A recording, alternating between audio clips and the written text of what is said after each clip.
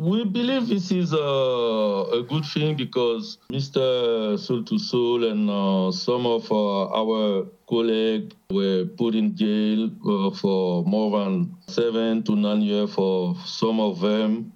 We've been always saying that this accusation was not on any legal basis.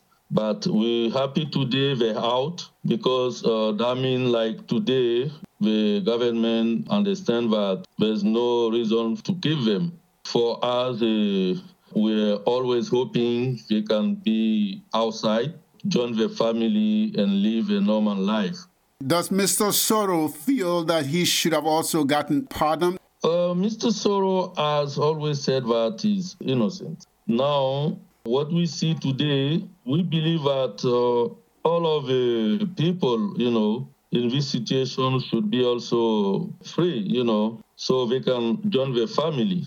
For Mr. Soro, he will give his opinion when it's time. But for me, I think he also should be able to join his family in Ivory Coast without any restriction to him. Now, is Mr. Soro still planning on returning to Ivory Coast? To plan to return wherever he is now, his main goal has always been to be with his family.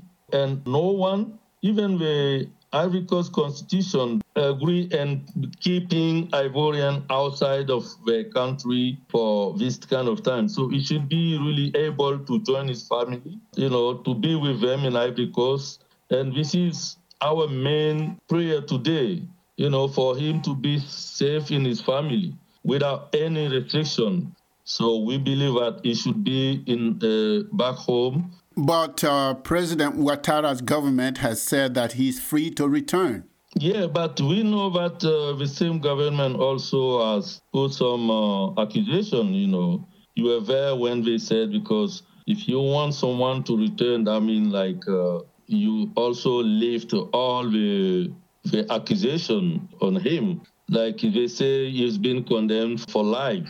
And at the meantime, you cannot say to someone, come back, and then when the accusation is there. So to be able to do it, to see they can lift, and dismiss all the lawsuit against Mr. Soro, all the accusation against him, so then he will be able to return. Where's Mr. Soro now? Mr. Soro, as I said last time, is living in Niger. That's where he's been granted asylum.